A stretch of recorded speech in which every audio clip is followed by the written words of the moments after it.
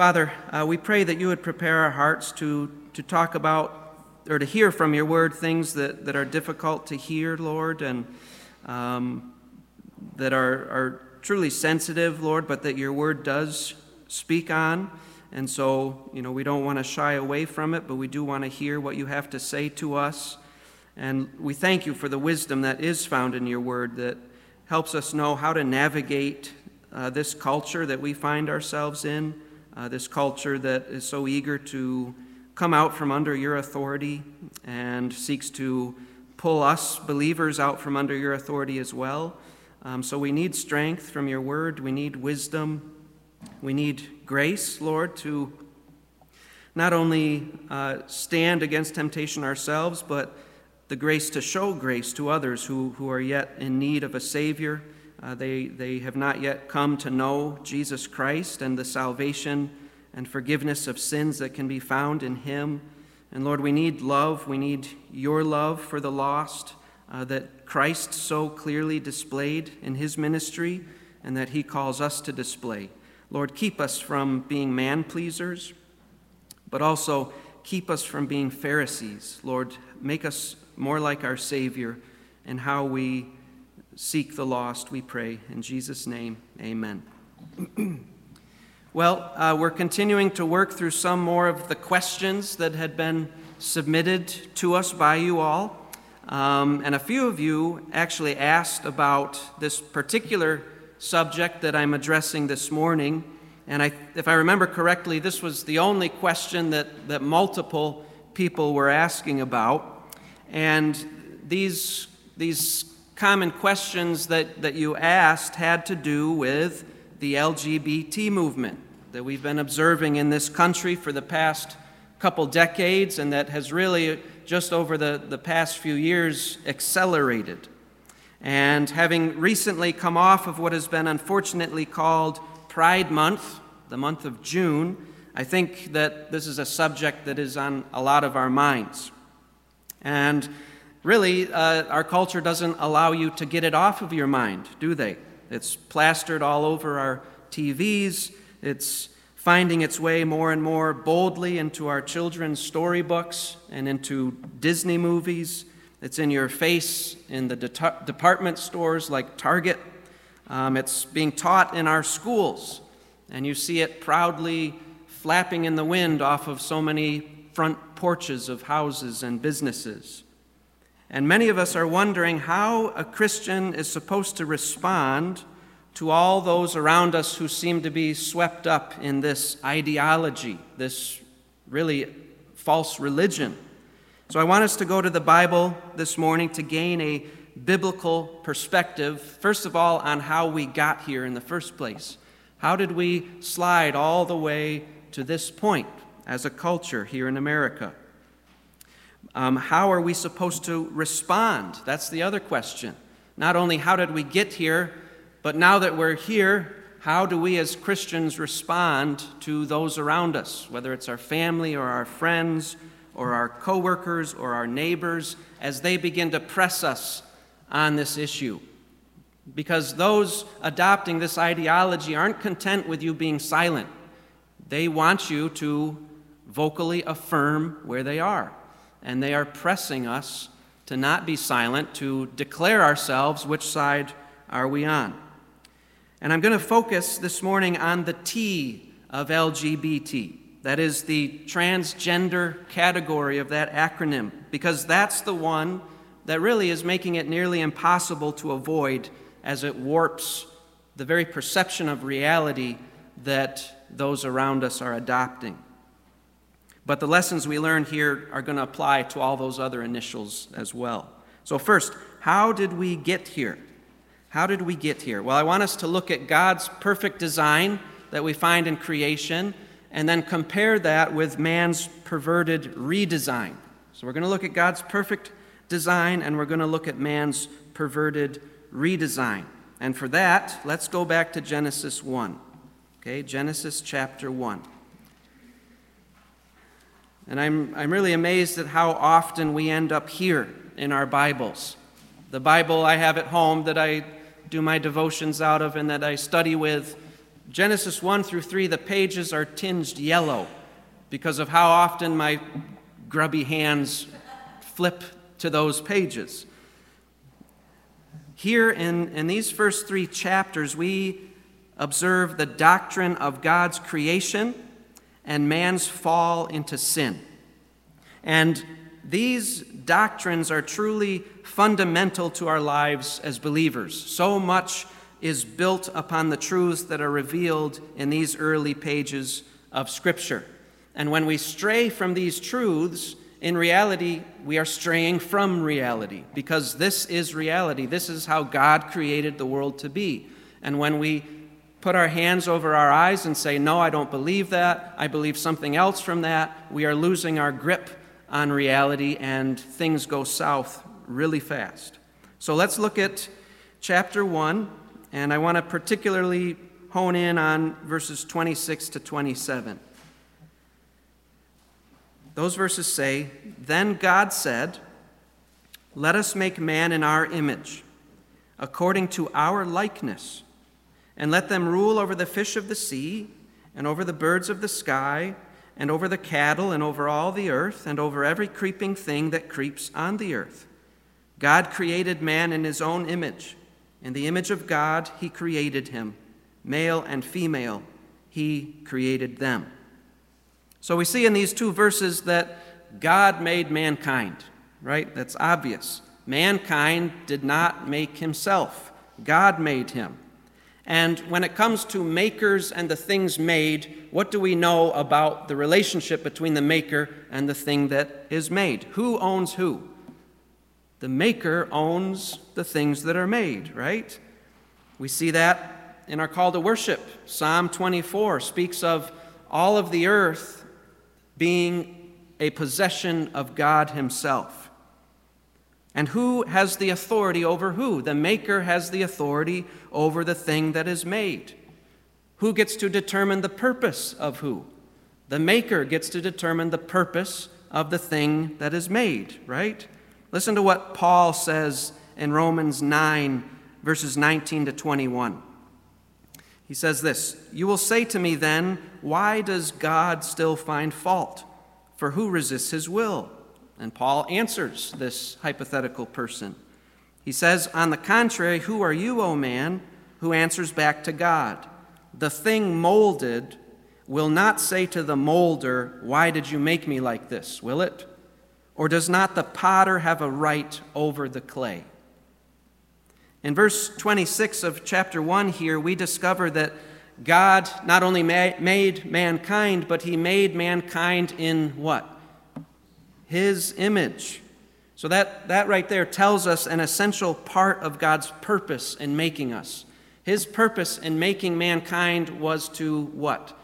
Image him, right? Represent him to the rest of creation. Show everyone who he is. That is what we as mankind are supposed to be doing, imaging God. And as the creature, as the thing that is made, we don't have the right to decide to repurpose ourselves, right? If I make a gingerbread cookie, that cookie is mine. I have authority. I made it for a purpose, and that purpose is to go into my stomach. That gingerbread man can't get up and say, "I'm going to repurpose myself. I'm going to do something else." No, I made it.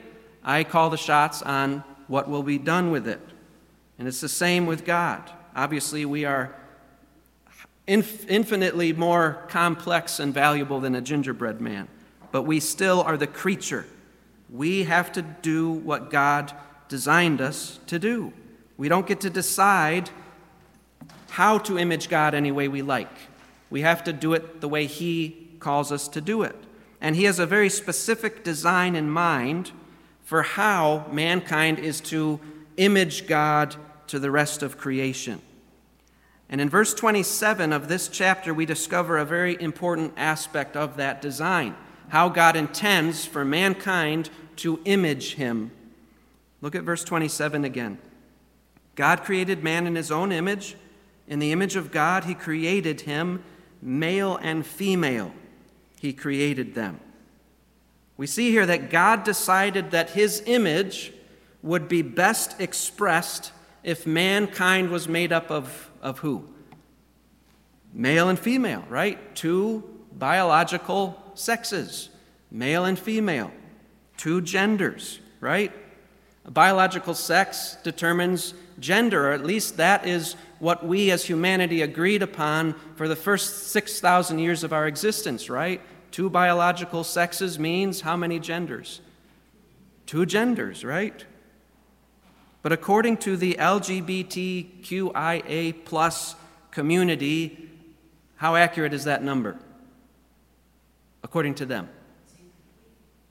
Incomplete, wildly incomplete, right? And they have successfully convinced a large portion of this country that we live in that the idea that there are two genders is way off. According to the website sexualdiversity.org, there are, quote, 107 gender identities currently listed for 2023, unquote. And that word currently is italicized, meaning that number is subject to change. In 2024, that number could be more. That same website says this, quote, gender identity can correlate with a person's assigned sex or can differ from it. They're saying what the gender you identify with, it can either be the same as your biological sex or not be the same. It could be different, they say. They go on to say this, in most individuals, the biological determinants of sex, that is basically your biology, right? That is, for most people, congruent and consistent with the individual's gender identity. They're saying that for most people, your sex is consistent with your gender, all right? But they go on to say, while a person may express behaviors, attitudes, and appearances consistent with a particular gender role, such expression may not necessarily reflect their gender identity. They're saying it may not be the case for you that your gender is the same as your biological sex.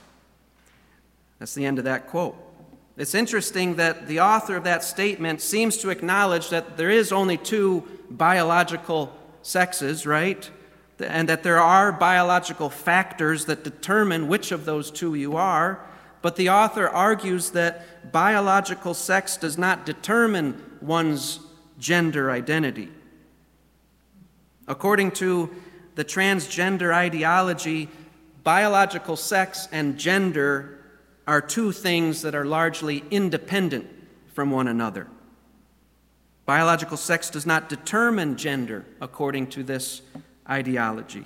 Instead, you can ask the question, well, what determines gender then? What determines what gender you identify yourself as then? Well, that website says this, quote, gender identity is what someone feels is their gender, unquote. So it's based on feeling, not on biology, but how you feel, according to this ideology. Merriam-Webster.com defines the word transgender as this, quote, of, relating to, or being a person whose gender identity differs from the sex the person had or was identified as having at birth, unquote. If you were to go on Planned Parenthood's website, they have an article there entitled All About Sex, Gender, and Gender Identity. And in that article, they make a distinction between a person's biological sex and a person's gender identity. And they describe gender as being this fluid thing that can change depending on how you feel. And the reason why they can make that claim is because they no longer think that gender is determined by your biology. If it's determined by feeling, that's a fluid thing. I might feel like a man today, but if I wake up tomorrow, I might feel like a woman, and my gender has changed because it's based on my feelings. So you see, in the transgender ideology, it seeks to drive a wedge between your biological sex and your gender. But let's look at the book of Genesis again to see if that is true. Is that really reality? Is that really how things are? What did Genesis 1:27 say again? God created mankind as what? in his image. And how did he express that image? He created mankind as, verse 27, male and female, right? Male and female. That's a statement about biological sex. He created mankind male, that's one, female and female, that's two. Two biological sexes. Now let's go to chapter 2. In chapter 2, we get kind of a zoomed-in view of God's creation of mankind. We see it fleshed out more for us. We're given more detail at how God created mankind. When God created a male human being, right, a human being who is biologically male, what is that male called, according to verse 8 of chapter 2? The Lord God planted a garden toward the east in Eden, and there he placed who? The man, right? The man whom he had formed. According to verse 8, this biological male is what kind of gender? Man, right? A man. And this male, who is also a man, is referred to throughout chapter 2 with what kind of pronouns? Look at verse 15. Then the Lord God took the man and put him into the Garden of Eden to cultivate it and keep it. Male pronouns indicate what gender? Male, right? In verse 18, we see that God is not satisfied with only having a male man to image him, right? What does verse 18 say? Then the Lord God said, "It is not good for the man to be alone. I will make him a helper suitable for him." In order for mankind to completely fulfill God's design for him, God needs to add what to this male man, according to verse 18? What does God need to add to this man? A complement, right? A helper suitable or corresponding to him. And we see that happen in verses 21 to 22. So the Lord caused a deep sleep to fall upon the man, and he slept. Then he took one of his ribs and closed up the flesh at that place. The Lord God fashioned into a woman the rib which he had taken from the man and brought her to the man. So here we see the creation of the female, right? And what is this female human being, this biological female that God made out of Adam's rib? What is she called in verse 22? Woman, right? She is called a woman. And with what kind of pronouns is this female human being referred to? Verse 22, the rib which he had taken from the man and brought her to the man. He brought her. So this biological female is what gender? Female, a woman, right? So you have God here in Genesis 1 and 2 creating a biological male who is a man, and you have him creating a biological female who is a woman. In both cases, their gender matches their biological sex, right? Now you may say, okay, but what does that prove? Sure, you've proved that Adam's biological sex and gender are the same, and you've proved the same thing about Eve, but who's to say that Adam and Eve didn't have a child who was biologically male, but whose gender was female, or one of the other supposedly 107 genders? Can you prove that such a thing could never happen for one of their offspring? Can you prove that God wasn't open to that happening, that he didn't design maybe even for that to happen? Yes, I can prove that.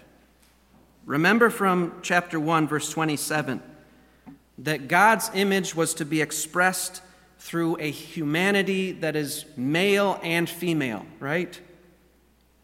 And when God made a biological male who had a male gender, what was wrong, according to chapter 2, verse 18? What was wrong with that? Why didn't he just stop there? It wasn't good, right? Implying what? It implied that this individual, biological male who was a man, could not accurately image God. He could not, on his own, do what God called him to do. to fill the earth, to rule over creation, right? He needed a helper to do all that God was intending for him to do, to image God, to fill the earth, to rule over creation. He needed a helper. And not just any helper, a helper who was suitable to him. That's what it says in verse 18. I will make him a helper suitable for him, or corresponding to him, which implies that this helper is not going to be the exact same, right? This helper is going to be different. And not only is this helper going to be different, but different in such a way that this helper will complete what is lacking in the other. So you've got two puzzle pieces that need to fit together, right? In a box of 1,000-piece puzzle, you take one piece, and how many of those other pieces are going to fit with that one piece? Just on that one side.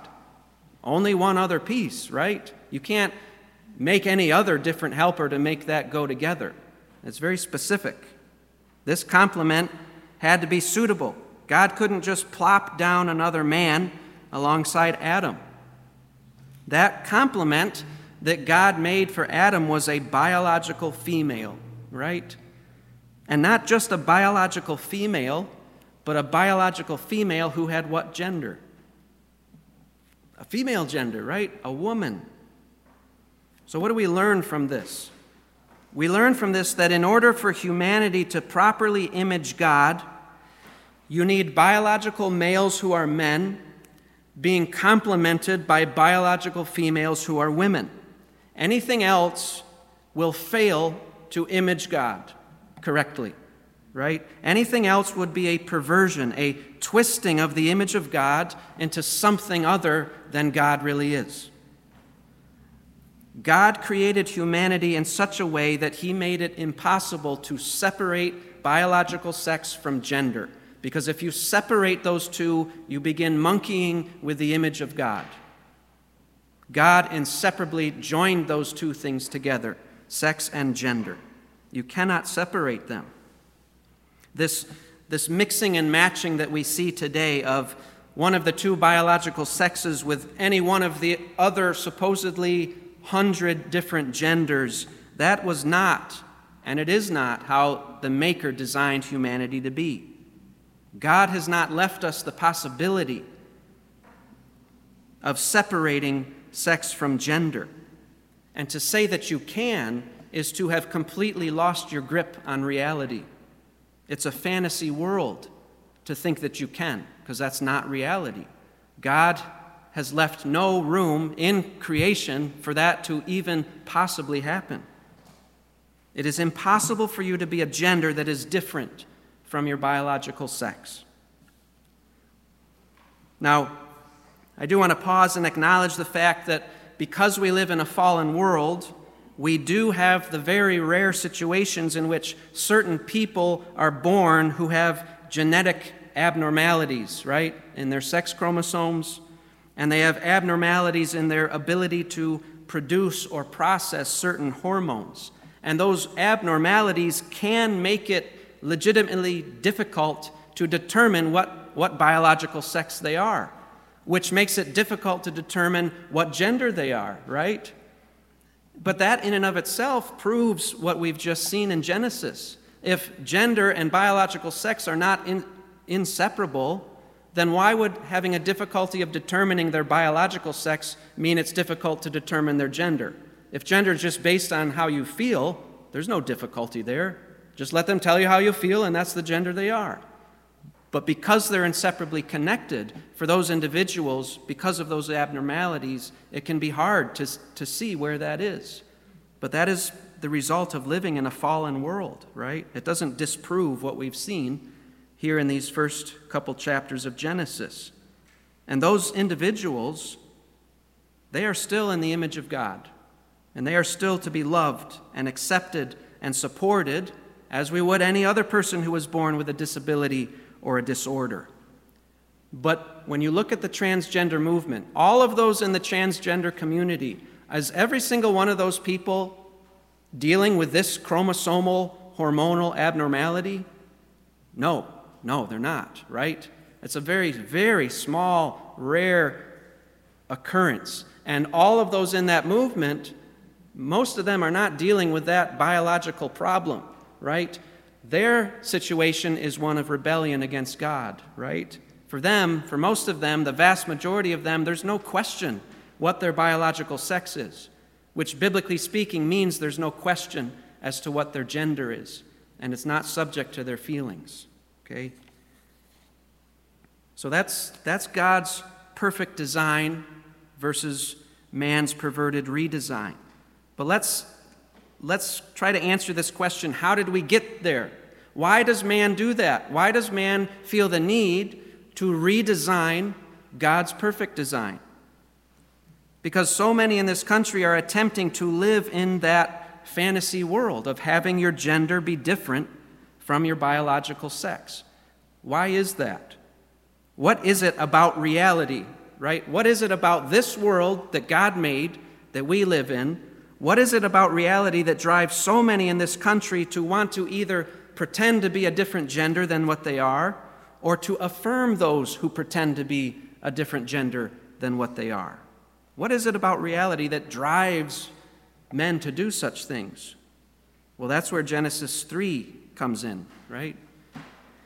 According to Genesis 1 and 2, our reality is that we were created by God in His image, and we are therefore ruled by Him and accountable to Him, right? Remember, He's the maker, we are the things made, right? We are accountable to Him for whether or not we live in accordance with His design and His purpose for our lives.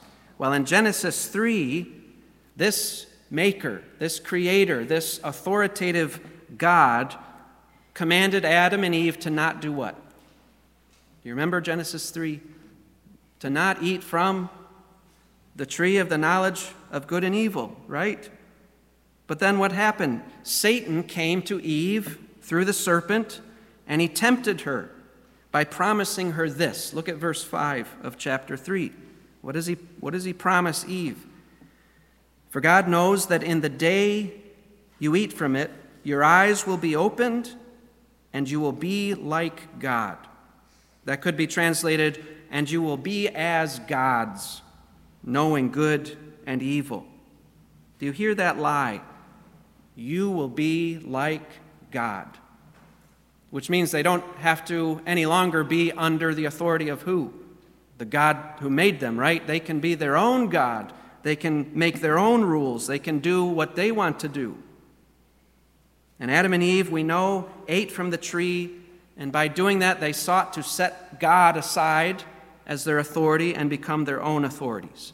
And ever since that day, mankind has been doing the exact same thing. Turn over to Psalm 2, where we see this. Psalm 2.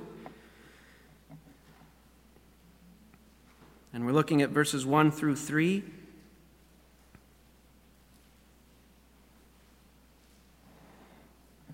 The psalmist says, "Why are the nations in an uproar, and the peoples devising a vain thing?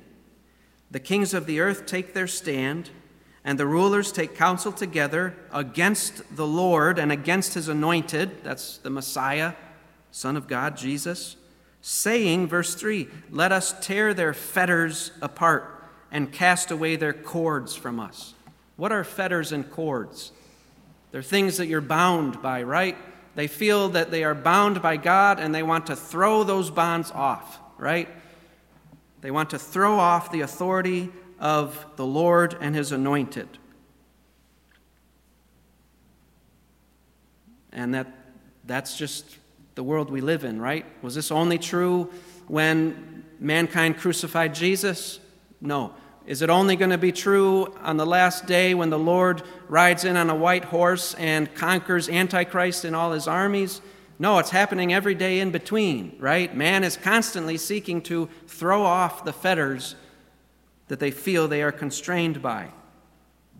And one thing that we have to understand is that there is an observable progression that takes place from generation to generation in how bold man becomes in attempting to throw off those constraints. Let's go to the New Testament. Let's go over to Romans. In Romans chapter 1, we see this devolvement of humanity. You know, man is not getting better and better. Man is getting worse and worse. As you're turning to Romans, Paul says in 2 Timothy 3, verse 13, that man will go from bad to worse, right? And we see that in Romans. And I want to take the time to read from Romans 1, verse 18 to the end of the chapter, and then we'll briefly just make some observations. Paul says, "For the wrath of God is revealed," verse 18, "from heaven against all ungodliness and unrighteousness of men, who suppress the truth in unrighteousness. Because that which is known about God is evident within them, for God made it evident to them. For since the creation of the world, his invisible attributes, his eternal power and divine nature, have been clearly seen, being understood through what has been made, so that they are without excuse. For even though they knew God, they did not honor him as God, or give thanks, but they became futile in their speculations, and their foolish heart was darkened. Professing to be wise, they became fools and exchanged the glory of the incorruptible God for an image in the form of corruptible man, and of birds and four-footed animals and crawling creatures. Therefore, God gave them over in the lusts of their hearts to impurity, so that their bodies would be dishonored among them. For they exchanged the truth of God for a lie, and worshipped and served the creature rather than the Creator, who is blessed forever. Amen. For this reason, God gave them over to degrading passions. You see, there's a degradation that happens in the wicked passions of men. It just gets worse and worse. It degrades. For their women exchanged the natural function for that which is unnatural. And in the same way, also the men abandoned the natural function of the woman and burned in their desire toward one another, men with men, committing indecent acts and receiving in their own persons the due penalty of their error. And just as they did not see fit to acknowledge God any longer, God gave them over to a depraved mind, to do those things which are not proper, being filled with all unrighteousness, wickedness, greed, evil, full of envy, murder, strife, deceit, malice. They are gossips, slanderers, haters of God, insolent, arrogant, boastful, inventors of evil, disobedient to parents, without understanding, untrustworthy, unloving, unmerciful. And although they know the ordinance of God, that those who practice such things are worthy of death, they not only do the same, but also give hearty approval to those who practice them. Now, does it not strike you how much of this passage echoes Genesis 1 through 3? You see in verses 18 through 23, man elevates animals and himself above the Creator, just like Adam and Eve elevated the word of the satanic serpent above God's word. And they elevated their own desires over that of their Creator.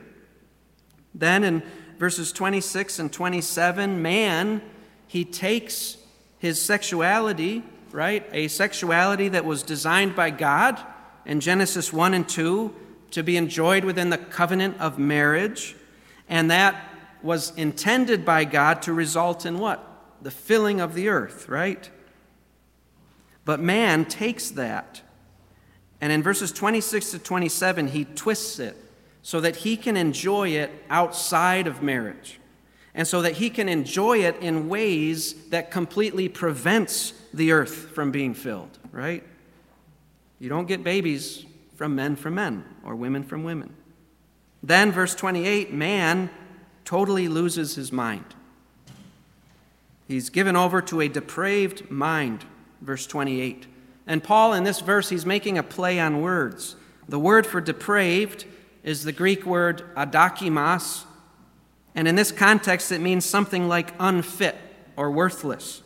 And at the beginning of this verse, Paul said that just as they did not see fit, and that's the verb dokimazo. Do you hear the similarity in the words? Adokimos, unfit, dokimazo, to think or see fit. So you see what's happening there. Just as they did not see fit to acknowledge God, God gave them over to what kind of mind? An unfit mind, right? And then he goes on to the end of the chapter to describe what an unfit mind leads to. And as you read verses 29 to 32, was that not a fitting description of our culture, right? And what could be more evidence of an unfit mind than to observe your biological sex and shake your head and say, no, I'm not buying it. I think I'm something else. I think I'm one of the other 107 genders. That's not a fit mind, right? Now, toward the beginning of this passage, verse 18, what is the truth that unrighteous men are suppressing in all this? Verse 19, what they are suppressing is that which is known about God, that which God has made evident within them, for God made it evident to them.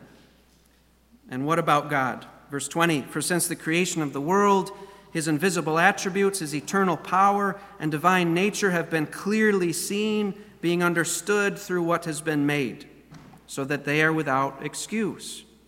The truth that is being suppressed is the truth that mankind has a creator, a truth that is observed in creation, right? And the truth that is being suppressed is that man is accountable to that creator. And mankind is so desperate to suppress that truth and to stifle that truth that they will attempt to cast off the very constraints that God put in place in the creation itself. In Genesis 1 and 2, we saw two of those constraints, right? First, we saw the constraint of there being only two biological sexes, with those two biological sexes being inseparably bound to only two genders. And second, we saw the constraint of a biological man and a biological woman only coming together in the bonds of marriage, as God defines it. Those are the constraints that God put in place right at the beginning of creation. And it's those very things, together with the rest of creation, that testifies to man that they are under the authority of who? Their Creator. And mankind, seeking to throw off the fetters with which God has bound him, is done with that. Mankind, as we see today, is trying to rewrite his own reality. And he will go so far as to visit a surgeon and try to remake himself into something other than what his Creator intended. He will even go so far as to try and get everybody else to go along with his fantasy, so that he never has to think about the fact that there's a Creator he will one day have to give an account to. So that is how we got here. Do you understand? That is how we got here. Now, what do we do about it as believers? What do we do about the fact that this is the world we live in?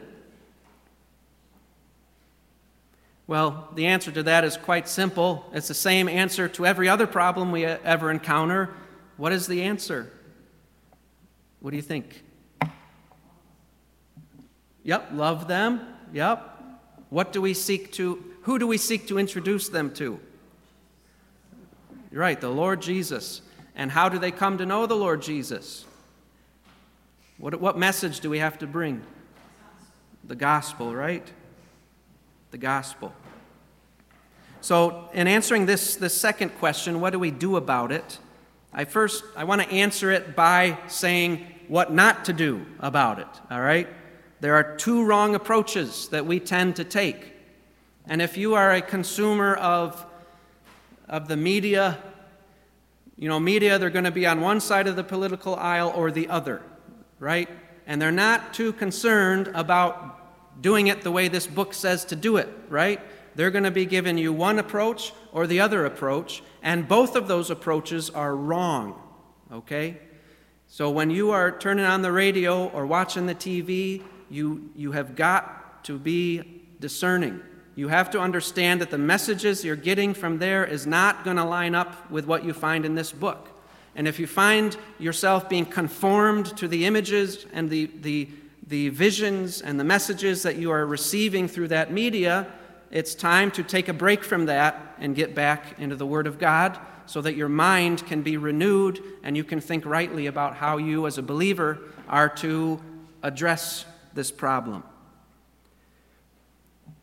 Now, to answer this question of what do we do about it, and to show you the two wrong approaches, I want you to turn to Luke's Gospel. All right, we're going to go to Luke chapter 5.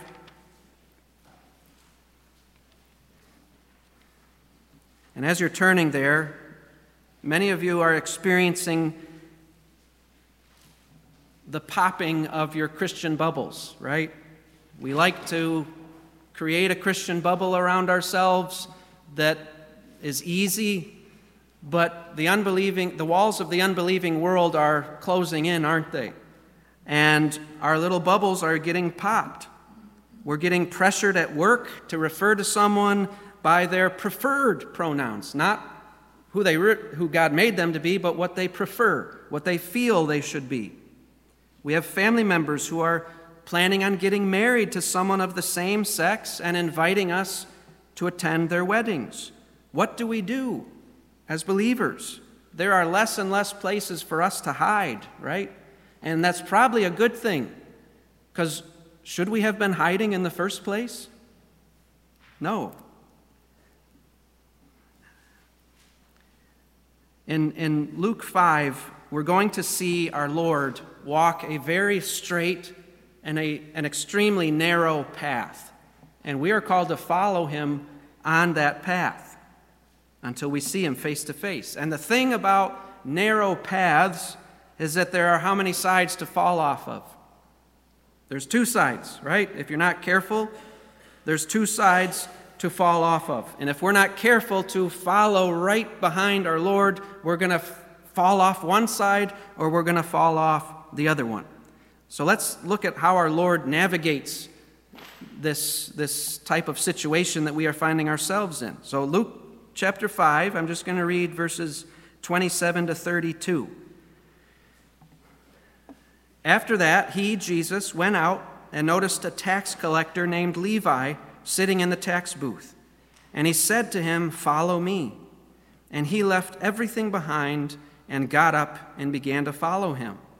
And Levi gave a big reception for Jesus in his house. And there was a great crowd of tax collectors and other people. The other Gospels say tax collectors and sinners were there. These are the unsavory people. These are the God-denying traitors of Israel who are not living under Mosaic law. They are doing their own thing. Levi invites these people to this party he's having for Jesus. It says in verse 29 that they all were reclining at the table with them, Levi and Jesus. Verse 30, the Pharisees and their scribes began grumbling at his disciples, saying, "Why do you eat and drink with the tax collectors and sinners?" So there's Jesus and his disciples at this party that Levi is throwing for him, and all these tax collectors and sinners are eating, and Jesus and his disciples are there eating with them. Verse 31, and Jesus answered and said to them, "It is not those who are well who need a physician, but those who are sick. I have not come to call the righteous, but sinners to repentance." I want us to observe what Jesus did not do in this account. The first thing Jesus did not do was he did not show disgust for these people, right? He did not show disgust. He did not recoil from them. He did not hold himself aloof from them. And notice the evangelistic heart of Levi. He throws a party for Jesus, and he invites all of his friends who need this Jesus to this party, right? And Jesus didn't say, "Levi, wait, who did you invite to this party? I'm sorry, I can't go. I can't be seen with those people. I'm not going to be in the same room with them." No, Jesus is sitting at the same table with these people. He's eating and drinking with them. And earlier, he had called one of them to be his disciple and to follow after him. What can we learn from this example of our Lord? Well, picture yourself in this situation. You are walking down the street and you see a man who is clearly a man despite his efforts to present himself as a woman, or you see a woman thinking she is a man walking towards you, don't cross the street. Don't treat that person like a leper. Don't shake your head and say gross under your breath. Don't go home and gossip about the person. Say, honey, you can't believe what I saw today. Look that person in the eye and smile and ask him how he's doing. Shake her hand. If you happen to have the opportunity to get to know that person, don't be afraid to have a cup of coffee with him or to invite her over for dinner. Love him and seek opportunities to share the gospel with him. Invite her to church. Yeah, invite her to church. You might be the only person in their life who would love them enough to tell them the truth about how Jesus died and rose again to save sinners. You might be the only true friend that person has. You might be their only tie to reality. We need to remember that we're not more holy than Jesus. If he did not see a problem with befriending sinners and loving them and spending time with them, then you and I should not either. Because think about it, if Jesus never rubbed shoulders with rebels, where would you and I be? Right? Do we not deserve hell just like the transgender person? And if he never stooped down to say, follow me, we would still be headed to hell with everybody else. We'd still be dead in our sins. Don't forget what Paul says in 1 Corinthians 5, verses 9 through 10. Let me read that to you. You don't have to turn there, but 1 Corinthians 5, 9 through 10. Paul said, I wrote you in my letter not to associate with immoral people. And then he goes on, verse 10, I did not at all mean the immoral people of this world, or with the covetous and swindlers, or with idolaters, for then you'd have to go out of the world. He's talking about don't associate with the immoral people who are in the church, members of the church who profess to know Christ, but are completely denying that profession by how they're living, and who are resisting all calls from that church to repent. He's saying don't associate with those immoral people. He wasn't talking about the immoral people outside. Now, certainly this takes wisdom, right? This takes wisdom, showing love to the unrepenting sinner. Paul says in Galatians 6, verse 1, that when you seek to rescue someone from their sins, you need to be looking to yourself so that you too will not be tempted, right? If you were saved out of the LGBT community and you still struggle with the temptation to go back, it's probably unwise to invite them over for dinner, knowing that they will be calling you back to that place, right? So you have to exercise wisdom. But we must not show disgust. We must love those people. The second wrong approach that we observe Jesus not doing here in Luke 5 is giving affirmation of their sin, right? Jesus in this party is not affirming the sinful choices of those he's eating and drinking with. He's not participating in their sins, and he's not encouraging them in their sins, right? What is he doing? According to verse 32, what was his approach with these individuals? What was he calling them to? Repentance. He's calling them to repentance. He's calling them away from their life of sin. Jesus called sin, sin, and he called those he ate and drank with to turn away from their sin.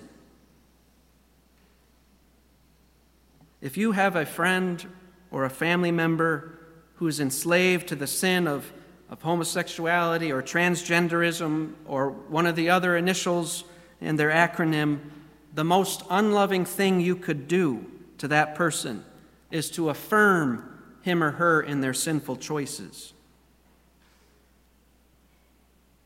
That's a controversial statement, but should it be all that controversial? I mean, we don't we don't struggle with that when it comes to other sins, right? If somebody murders someone, we don't go up and throw our arm around their shoulder and say, I'm proud of you for being true to who you are. We don't do that. If someone shoplifts, we don't pat them on the back and say, wow, that's brave of you to express who you are, who you feel yourself to be. So why do we do it with these sins? Well, we do it for these sins because these are the sins that our culture is elevating, and that our culture is refusing to call sin, and that our culture is pressuring us to join in on and to approve of. Our culture agrees that murder is wrong, so it's easy for us to say murder is wrong. But when our culture says this sin is right and good, and you're a weirdo if you call it sin, it's harder to say what the Bible says about it. We're afraid of becoming outcasts in society. So when you say to the homosexual person, I think you should be able to love whoever you want to love, or when you say to the transgender person, I think it's really brave that you express yourself that way, who are you really loving? You're loving yourself. You're protecting yourself. You're letting that person go on destroying him or herself so that you can avoid feeling the pain of rejection. That's not love. Following Jesus' example means that you will never compromise with sin. You will never celebrate sin. When that loved one invites you to her wedding and you know that she's planning on marrying another woman, you're going to have to gently, lovingly, but straightforwardly say, a wedding is a celebration. I'm sorry, I can't go. I can't celebrate you destroying yourself. When your boss says that you're going to have to start calling Bruce Brenda, and you're going to have to start referring to him as her or as them, you're going to have a conversation with your boss and say, listen, with all due respect, I cannot in good conscience do that. I'm a follower of Christ, and that means I cannot lie. And if I call Bruce Brenda and I refer to him as a her or as a them, I'm lying to him. I'm hurting him. I can't do that. Is there any way that I can respectfully avoid having to address Bruce in that deceitful way? We have to choose Christ above all others, above friends, above family, above coworkers. That's what it means to call him Lord, right? So, we have to walk that straight and narrow path. We must not treat these individuals with disgust, because they're made in the image of God just like us. They're headed for hell just like we were before we were saved by Jesus Christ. But we also must not affirm them in their sin. We have to love them enough to tell them the truth about God and about sin and about hell and about salvation in Jesus Christ. Now you may be thinking, Josh, you're expecting me to walk a tightrope here. How can I love someone without affirming their sin? How can I keep from compromising with sin without showing disgust to the sinner? And you're right, it does feel like walking a tightrope. And I've fallen off of that tightrope myself. I remember I was at Cranberry Lake. Bear with me, I know I'm going long, but it's only 11:45. I was at Cranberry Lake, and I wasn't really faithfully following the Lord. And I was in a cabin with someone. This was for school, for college. And the group of them were over on the other side of the cabin talking, and they called over to me to get my opinion on something. They said, Josh, what do you think about homosexuality and all of that? And I said, I think it's disgusting. And ever since then, I have been ashamed that I passed up such a softball, underhand throw opportunity to show the love of Christ and declare the truth about Christ to them in love. I did nothing for them. I used to think, I stood up for the Lord. No, I didn't. I pushed them away from him. So you're right, it does feel like walking a tightrope. And you will have missteps where you slide off one side or the other. But have you ever seen a tightrope walker? Do you ever observe what they do as they're walking that tightrope? Well, there's three things they do, and I'm closing with this. There's three things they do. They look straight ahead at their destination, don't they? They're not looking all around, and they definitely aren't looking down. They're looking to where they're going, right? And so we need to look where? At Jesus Christ, right? Following his example. We need to look at him, right? Secondly, when they start to get off balance, what do? They kind of bend their knees, right? They get low. They lower their center of gravity closer to the wire because it's harder to fall over when you have a low center of gravity. Well, in the same way, you and I need to stay low, right? By being humble and being constant in prayer. Because if you're standing tall, proud, you're going to fall off either on one side or the other. You're either going to, due to your pride, affirm sin because you want to be applauded by the world, which is pride, or you're going to be a Pharisee and say, that's disgusting. I think I'm way better than you. You need to be humble. Third, a tightroper will often use a counterweight in order to support their ability to keep their balance, right? And you and I also need help in balancing, which is where church, our gathering together, is so important. Because when I face this situation at work and I don't know how to navigate it, I have all of these counselors that I can talk to and say, can you show me from the scriptures principles that would help me navigate this situation? And when you do fall off, you repent. First, you repent before the Lord, asking his forgiveness for affirming what he hates and despising what he loves. And you ask forgiveness of that person that you selfishly affirmed in their sin. Or you ask their forgiveness for so unlovingly showing disgust and contempt for them. And then you get back up on the line, trusting the Holy Spirit to guide you through his word and empower you to walk that line. Let's pray. Father, we thank you for how your word is so clear. Lord, it addresses either explicitly or in principle everything that we come across in this world. Lord, it really is our roadmap for how to honor you and how to live for you. Lord, help us to give heed to what your word says. And Lord, I pray for anybody who may be here, who identifies as an L or a G or a B or a T or any of the others, or who doesn't and is struggling with some other kind of sin, but they have not yet seen the glory of God in the face of Christ. I pray that you would shine the light of the gospel into their hearts, that they would see that Jesus lived a righteous life in the place of his people, and he died on the cross, paying for all the sins of his people, including sins of homosexuality and transgenderism and murder and lying and any other sin. He paid for all of that, and then he rose from the dead, showing that you accepted his sacrifice. Help them to see that there is a Savior for them, and that in Jesus they will find contentment because he is enough for them. Even the person who's not content with what he looks like or what his gender is, if he comes to Christ, he will be content because he will be content in Jesus. He will be satisfied in Jesus, and he will be willing to accept the plan that Jesus has for him or her. So may you draw them to yourself, we pray in Jesus' name. Amen.